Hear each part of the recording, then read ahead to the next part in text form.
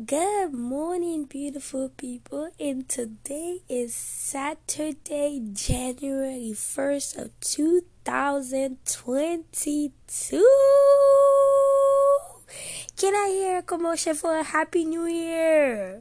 Happy New Year! Happy New Year! Happy New Year! Oh my goodness! Can we take a moment of silence for we made it?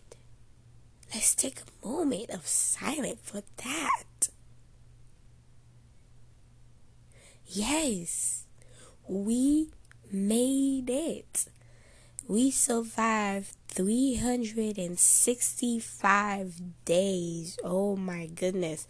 I know a lot of y'all had some hardships. A lot of y'all had some heartache, some heartbreak, and all of the things, that comes with life and everything. But you guys survived it like a champ.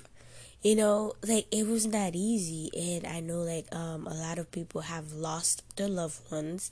And some have lost, just a friend. Or some have lost just a job. Or, their way. But it's like the Bible said, when you fall 7 times, you gotta get up the 8th time. So this is just a setback. Just know that when you're coming back the 8th time, you are going back stronger and wiser. You're gonna get at it. And just know that life is about, when you fall down, you keep getting back up and keep trying